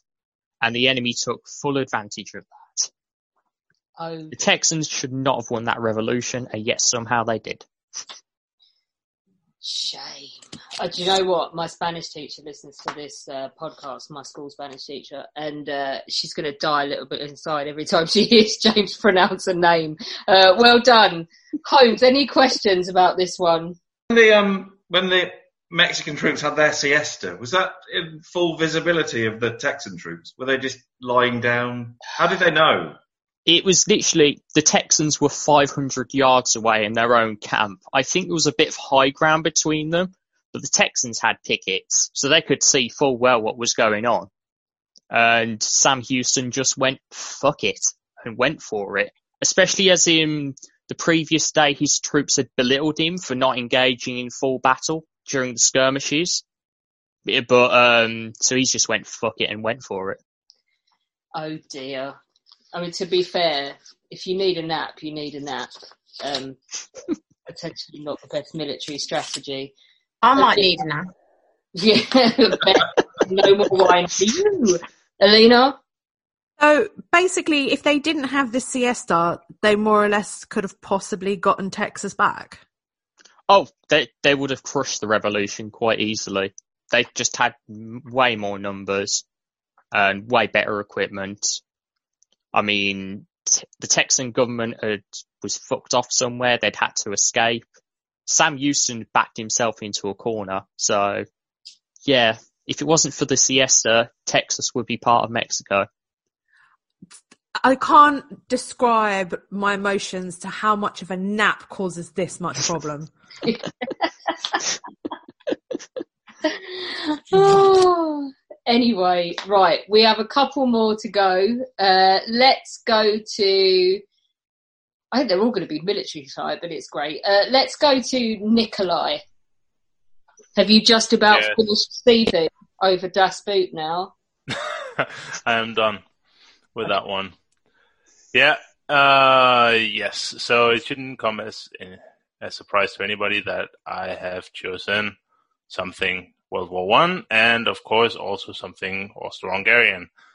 And granted, there are a few massive fails to pick from here. However, the greatest fail must be Austro-Hungarian Chief of Staff Konrad von Hötzendorf's not one, not two, but three failed offensives in the Carpathians in 1915 to relieve the besieged fortress of, and I'm going to try again, Przemyśl and its garrison. So a bit of background about this. Following the defeat of his armies in the massive battles in Galicia in 1914, Konrad was forced to retreat to a new line behind the Carpathian Mountains on the border of what is today Hungary and Slovakia.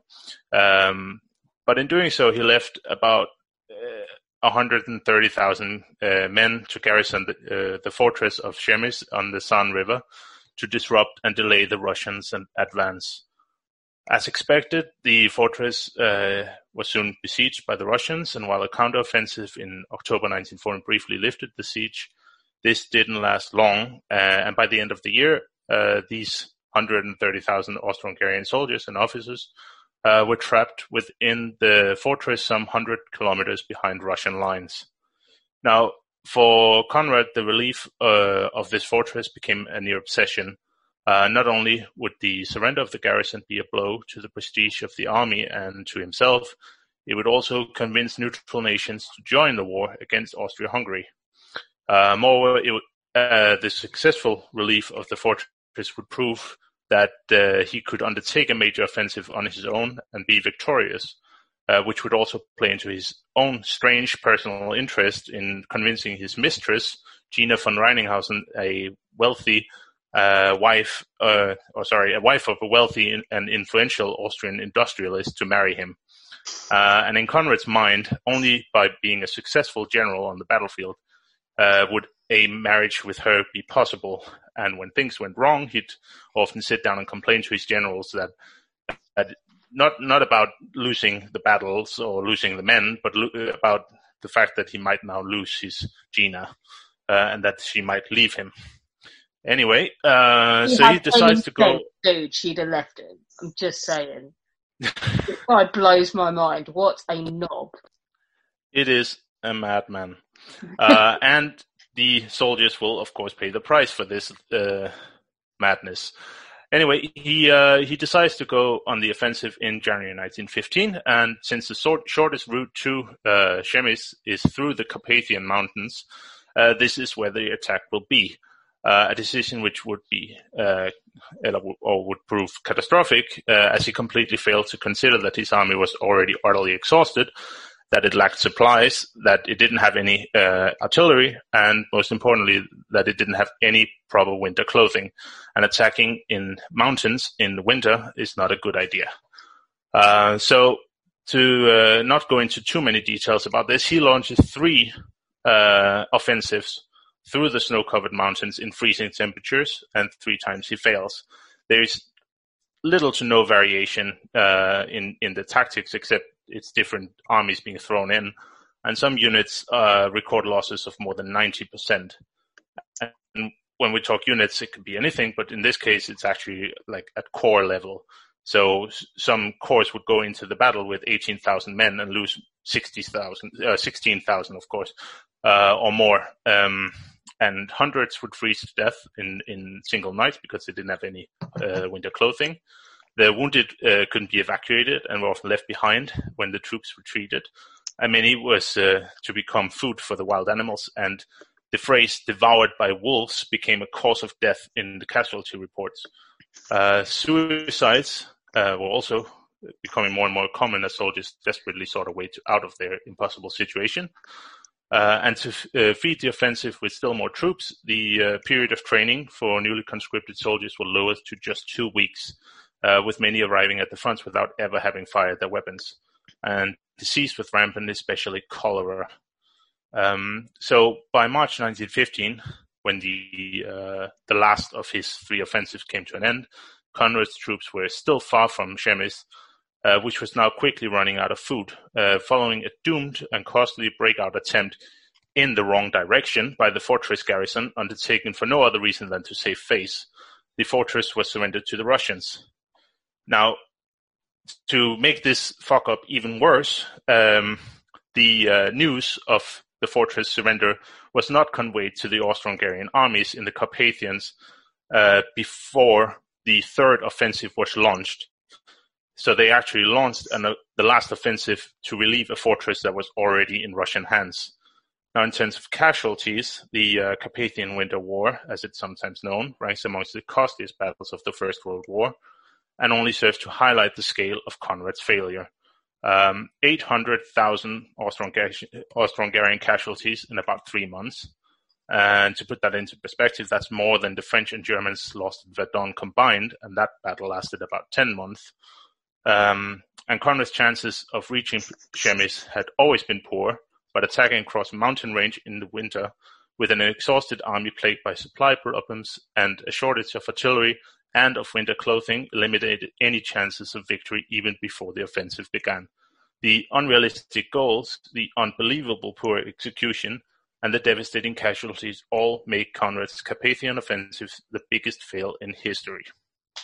It's pretty fucking epic, isn't it? Dude, this is just one of his fuck-ups. This guy went on for years.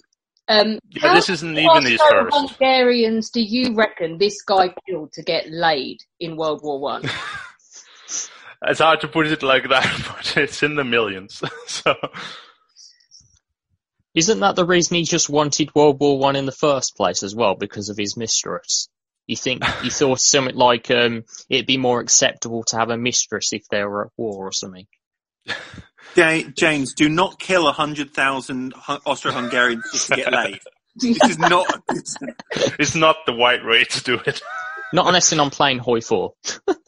I just want to say, but he did get the girl. It did work. They did this as a 3-parter on History Hack, as most listeners will know.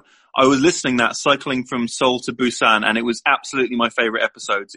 You were just terrific. Thank you. Do you know what? The amount of our listeners, Nikolai, that just have a ridiculous man crush on you is ridiculous. Giles has read every book you've ever recommended on an episode of History Hack and worships every one of them. Give Giles a new book to read. He read the Czech one, and he read the Italian officer's memoirs. Give him something else. I'll find something more. Right, okay. Holmes, any questions about that absolute fuckfest? Although, Lockie, what word did you make up? Catastrophe. I like that. Best just getting naked in the corner. What's going on in the West Midlands now? Was it catastrophe? Catastrophe, yeah. That's I think we coined that in our MA classes, actually. Obviously, we found quite a few things that were calamito-catastrophes. It definitely qualifies, doesn't it, Holmes? Definitely. I mean, I think the obvious question is, did his actions, were they sufficient for him to keep Gina? Yes, they were. Strangely enough. These blokes didn't die in vain then, which is nice. And love prevailed. You mentioned there was 800,000 Austro-Hungarian casualties in these particular actions, but how many was there? How many is that out of the sort of total Austro-Hungarian casualties from the First World War? Oh, I can't remember. I think it comes in about 5 million in total. So it's a pretty big chunk. Yeah. I think the total casualties for the entire battle, including Russians, is over 2 million. Crazy stuff.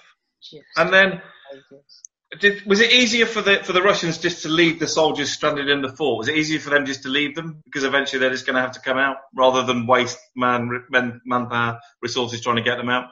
No, they actually the Austro-Hungarians were forced to attack through the mountain passes, and there's like 4 or 5 of them.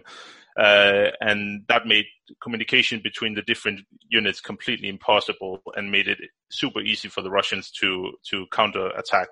And what they actually do is, during the first offensive, it turns into a massive Russian success as they counter-attack and take all the Austro-Hungarian supply sectors, so they can't even supply their own troops on the second and third offensive. But that, of course, doesn't deter Conrad from carrying them out. Lena? So, obviously, love prevails. That's like the main focus of this. Looking for the positives here with the 800,000 casualties, yeah. Yeah, millions dead just because the guy's in love. You know what? Justice would have been if she'd have dumped him or cheated on him with his aide. Or shot him. Yeah, that works too. It's like, you bastard. He actually has one of his generals adopt her so he can marry her, because the laws in Hungary is different from the laws in Austria on marrying when you are divorced. So he has to marry a Hungarian general so that he can legally marry her afterwards. I thought you were going to say she had to be a virgin for him to marry her. I was about to say, where the hell is this going? It's interesting to see a man who probably killed more soldiers than sperm in a relationship. Fairly impressive. He's just, it is epic. The slapstick element isn't there, but it is just, you look at it and you're like, what the fuck? Zach, can you do any better as our last contestant today? Not in terms of numbers, I can't, but this is a bit of a weird one for me, actually, because usually on History Hack, I just steal a good idea of someone else and pass it off as my own. But I can't do that this week. But we've had one Irish cock up tonight, so why not just finish off with another one for good measure? Everybody knows that Wellington was one of Britain's most accomplished generals. His career, spanning decades as a commander, was characterized by never being defeated in open battle, despite almost always facing a numerically superior force. He was one of the world's greatest micromanagers, to the point of writing orders telling people what type of feed their horses needed. He was acutely aware that a poorly supplied army was doomed to failure, and had the administrative skills and the mind-numbing attention to detail to ensure that that didn't happen. All of which makes what I'm going to call the balls up at Burgos an even more epic fail.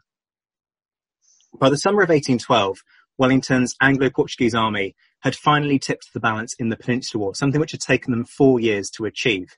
In January and April of that year, in 2 meticulously planned sieges, the fortresses of Ciudad Rodrigo and Badajoz on the Spanish-Portuguese border had been captured, opening up the roads into the heart of Spain and allowing Wellington to take the war to the French for the first time in 3 years.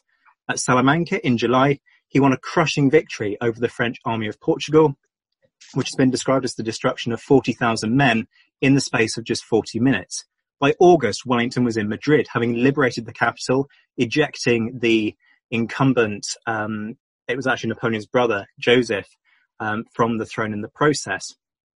He had a central position from which he could strike at any of the French forces, to the north, to the east, or to the south, liberating even more of Spain. He had the momentum and the psychological advantage. What did he do? Pissed all of that up the wall, almost literally, by laying siege to an insignificant castle in the north of the country. No one really understands why Wellington became fixated with Burgos. He could have just used a very small force to keep the 500 or so Frenchmen inside, occupied, and then taken the fight on to the French. He didn't. He focused on taking this minor castle, giving the other French forces in Spain the time that they needed to get their shit together and come up with a plan to actually deal with him. Wellington was convinced that he could take it in a week. A month later, he still hadn't got inside. Wellington, the master of meticulous planning, had just 3 siege guns with him to reduce this fortress's walls, and one of them had so many parts missing that the men nicknamed it Nelson. Wellington was offered more guns by a nut job called Sir Hume Popham. Popham was properly mental. When he was told to capture the Cape of Good Hope earlier in the Napoleonic Wars, he did as he was told before randomly deciding that he also needed to launch an assault on Buenos Aires on the other side of the Atlantic. By 1812, he'd somehow managed to persuade the Royal Navy to give him command of a squadron that had the guns, but getting them to Burgos would have been pretty difficult, considering that the French were more or less in the way.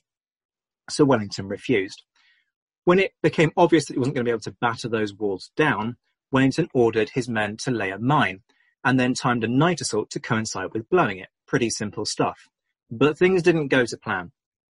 The force that was sent to assault the fortress got lost, despite having a local guide, and when the mine blew, they discovered that they'd made the slightly significant error of having dug the tunnel a few feet too short, which left the wall only slightly damaged.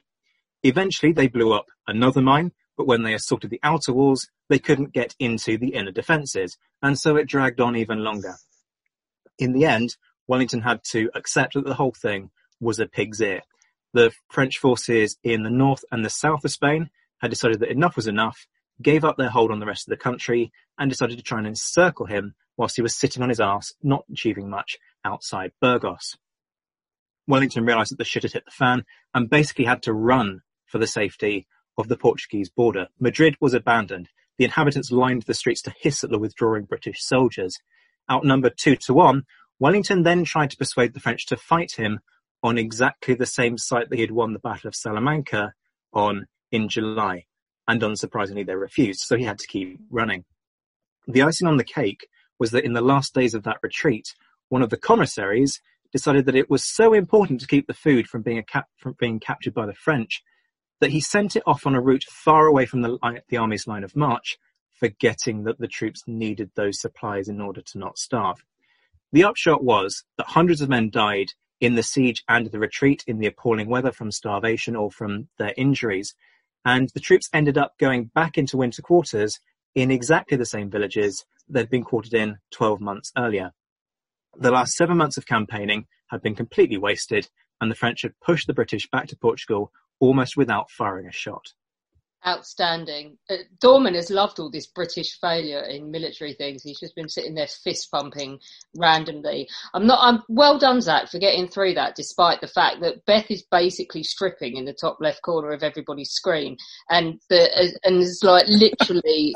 I mean, she hasn't yet jumped on the fact that Lawrence has just typed the word withdraw on there, but anything else with a remote, look at her giggling, with a remotely smutty double innuendo is getting seen. What's brilliant is that she's got to get on phones and deal with vulnerable old people all tomorrow with a hangover. Holmes, were you distracted or did you manage to listen? No, I was writing notes and conferring with Alina as well.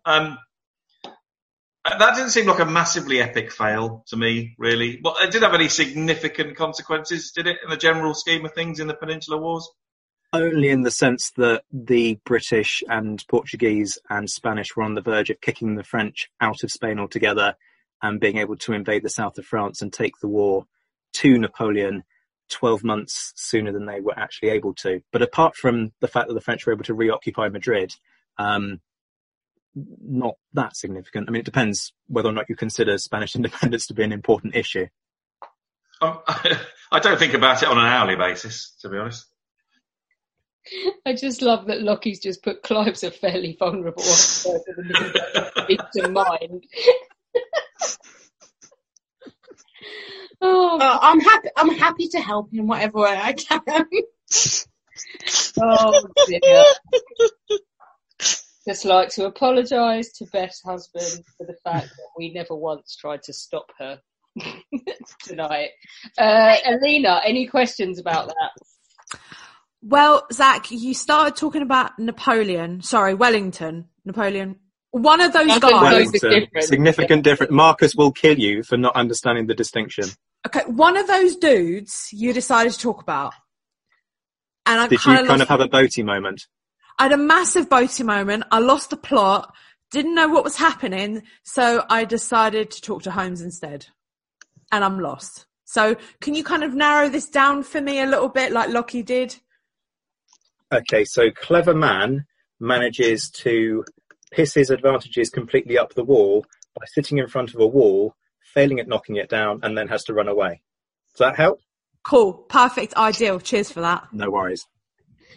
Oh dear. The fact that everybody's ready and willing to do that for you says it all. Okay, right. You guys have got to now not only decide actually what is the most epic fail, but you've also got to decide who was bullshitting you. Whilst we go round the room, God help me, I'm going to start with Beth. Beth, if you couldn't have your epic fail moment, what's the most epic fail you've heard tonight? I'm not going to lie, there's too much wine in my system to really care at the moment.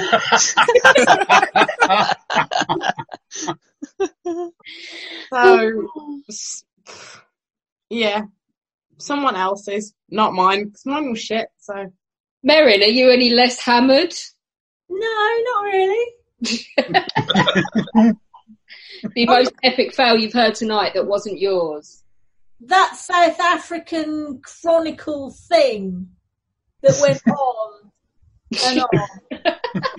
And on. Lockie, you prevailed. Yeah. Lockie did Das Boot Part 2. Yeah, that was possibly as long as Das Boot, so I don't think Holmes is going to be with you on that. That was far more entertaining than Das Boot, trust me. Oh, you're making Nikolai angry. Clive, if you can't have yours. I think it would be the Scots in Panama. That's a lovely story. That would be mine as well. That was pretty fucking epic. To be that clueless about colonisation that you forget, like, food and stuff. Outstanding. Zach?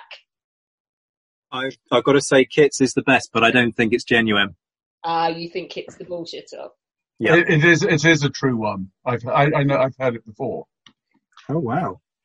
Oh, thanks, Clive. Oh, bugger. Killing the mystery. Oh, it's a double bluff. Calls bullshit. Dorman. I'm pretty sure you've all heard the Battle of Karen Siege as well. Yeah. Yeah, that was on a previous Down the Pub. Yeah. Dorman. Well, I think the biggest fail of the night has been Beth's liver.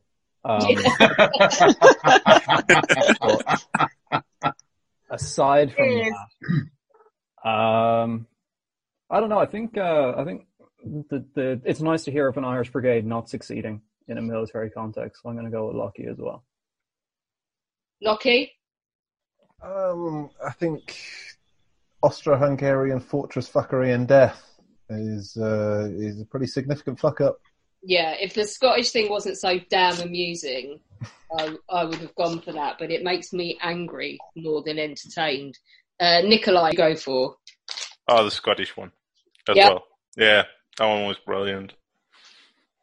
Who haven't I asked? James?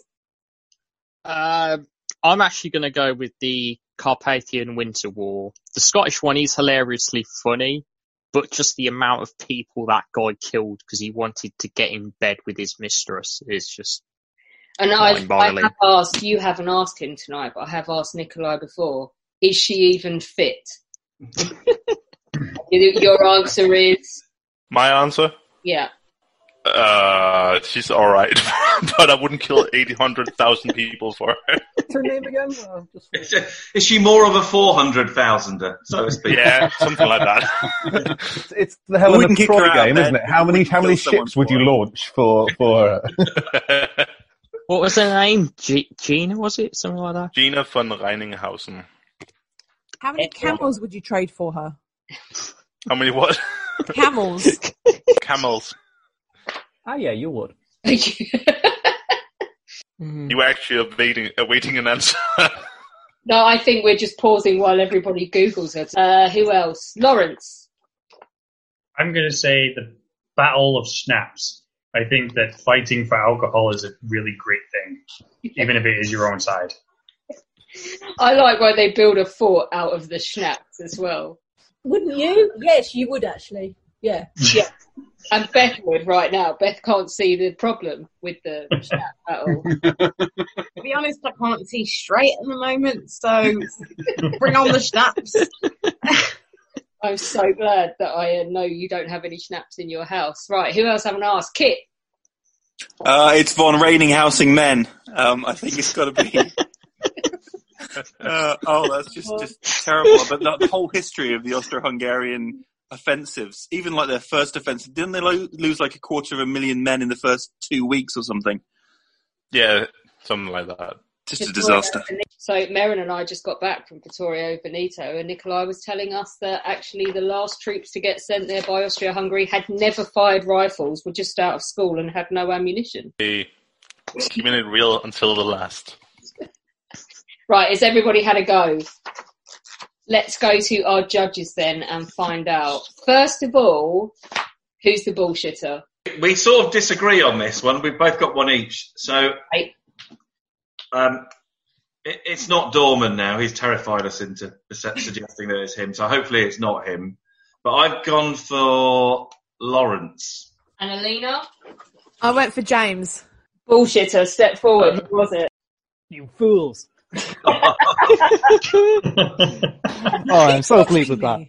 I'm terrible at lying. You know what? It was only because I thought he could stand up to scrutiny if you started to quiz him. But, Dorman, it wasn't all bullshit, was it? No, actually, most of it is true. The Irish Confederate Wars were a thing. There was a guy called Rinuccini who came over with a massive paper war chest. The factions did vie for it in ridiculous ways. And Rinuccini did end up giving it to the people he wasn't supposed to give them to in the end. No battle happened. That was the bit that I made up, but all the names were true and the places are all accurate as well. So hold on a second. My first initiative was to say it's you, Dorman. It was, and I should have gone with my gut. Yeah, and me. Then I sent you an unrelated punch of my MA. And then Dorman would make a great imposter in Among Us. Do you know what, though? The hilarious thing is, the stuff that he was sending out from his MA had nothing to do with the story he span you. He just sent you a bit of paper with a load of Irish names on it, and you were so baffled about it. The good news is that the level of fact-checking we've done tonight means we can all get a job on Channel 5. Yeah, standard. Or at least Sky History. Reform them. Oh, no, you have to be a white man to be on Sky History. It's on the trailer. Anyway, Holmes and Alina, who have you declared has found the most epic fail in history? Well, we agreed on this, and we agreed on the second one as well. So I think I'll let Alina announce it. Well, should we do the second one first? Because then we can. Right. So the second one goes to our lovely, lovely Kit for his lunatic Scottish people. Because it was really funny. But the number one prize goes to, are you all ready? World War I fuck up. Nikolai. Yay. Yeah, it has to be, doesn't it? 800,000 people.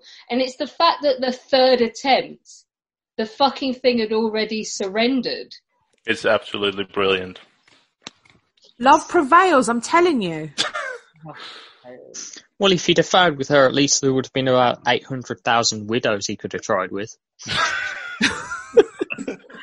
That was actually the wittiest thing James has ever said on this podcast. I love it. Oh, burn, Conrad. Right, okay. You lot thought you were really funny in the chat earlier on with Squirrelgate, but I see you and I raise you because next week we're going to do the most hilarious animal in history. You've got thank you for that one. Epically ridiculous fucking horse or badger or something that does something ridiculous in history and is famous for it. What? No. Thank you, Alex. I love you. But surely, I hate animals so much. Beth, you're going to love the Twitter DMs right now on the group chat.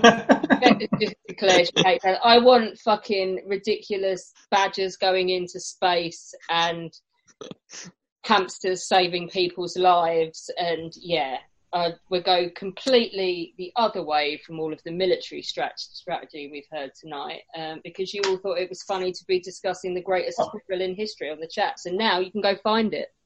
I still think that's a legitimate topic. Are we talking about this is in Warhorse Science's wheelhouse. I am going to dick all over you guys. Sorry, that's probably the wrong thing to say at this time of day. That's the week after, Kit. Or in about half an hour's time if Beth finds a bottle of schnapps. Right, guys, thank you so much. I feel we've started the weekly shows again with a bang and made ourselves look every bit as nerdy and ridiculous as we actually are. So I will catch you all on the flip side. Here's a cool fact. A crocodile can't stick out its tongue. Another cool fact, you can get short-term health insurance for a month or just under a year in some states. United Healthcare short-term insurance plans are designed for people who are between jobs, coming off their parents' plan, or turning a side hustle into a full-time gig. Underwritten by Golden Rule Insurance Company, they offer flexible, budget-friendly coverage with access to a nationwide network of doctors and hospitals. Get more cool facts about United Healthcare short-term plans at uh1.com.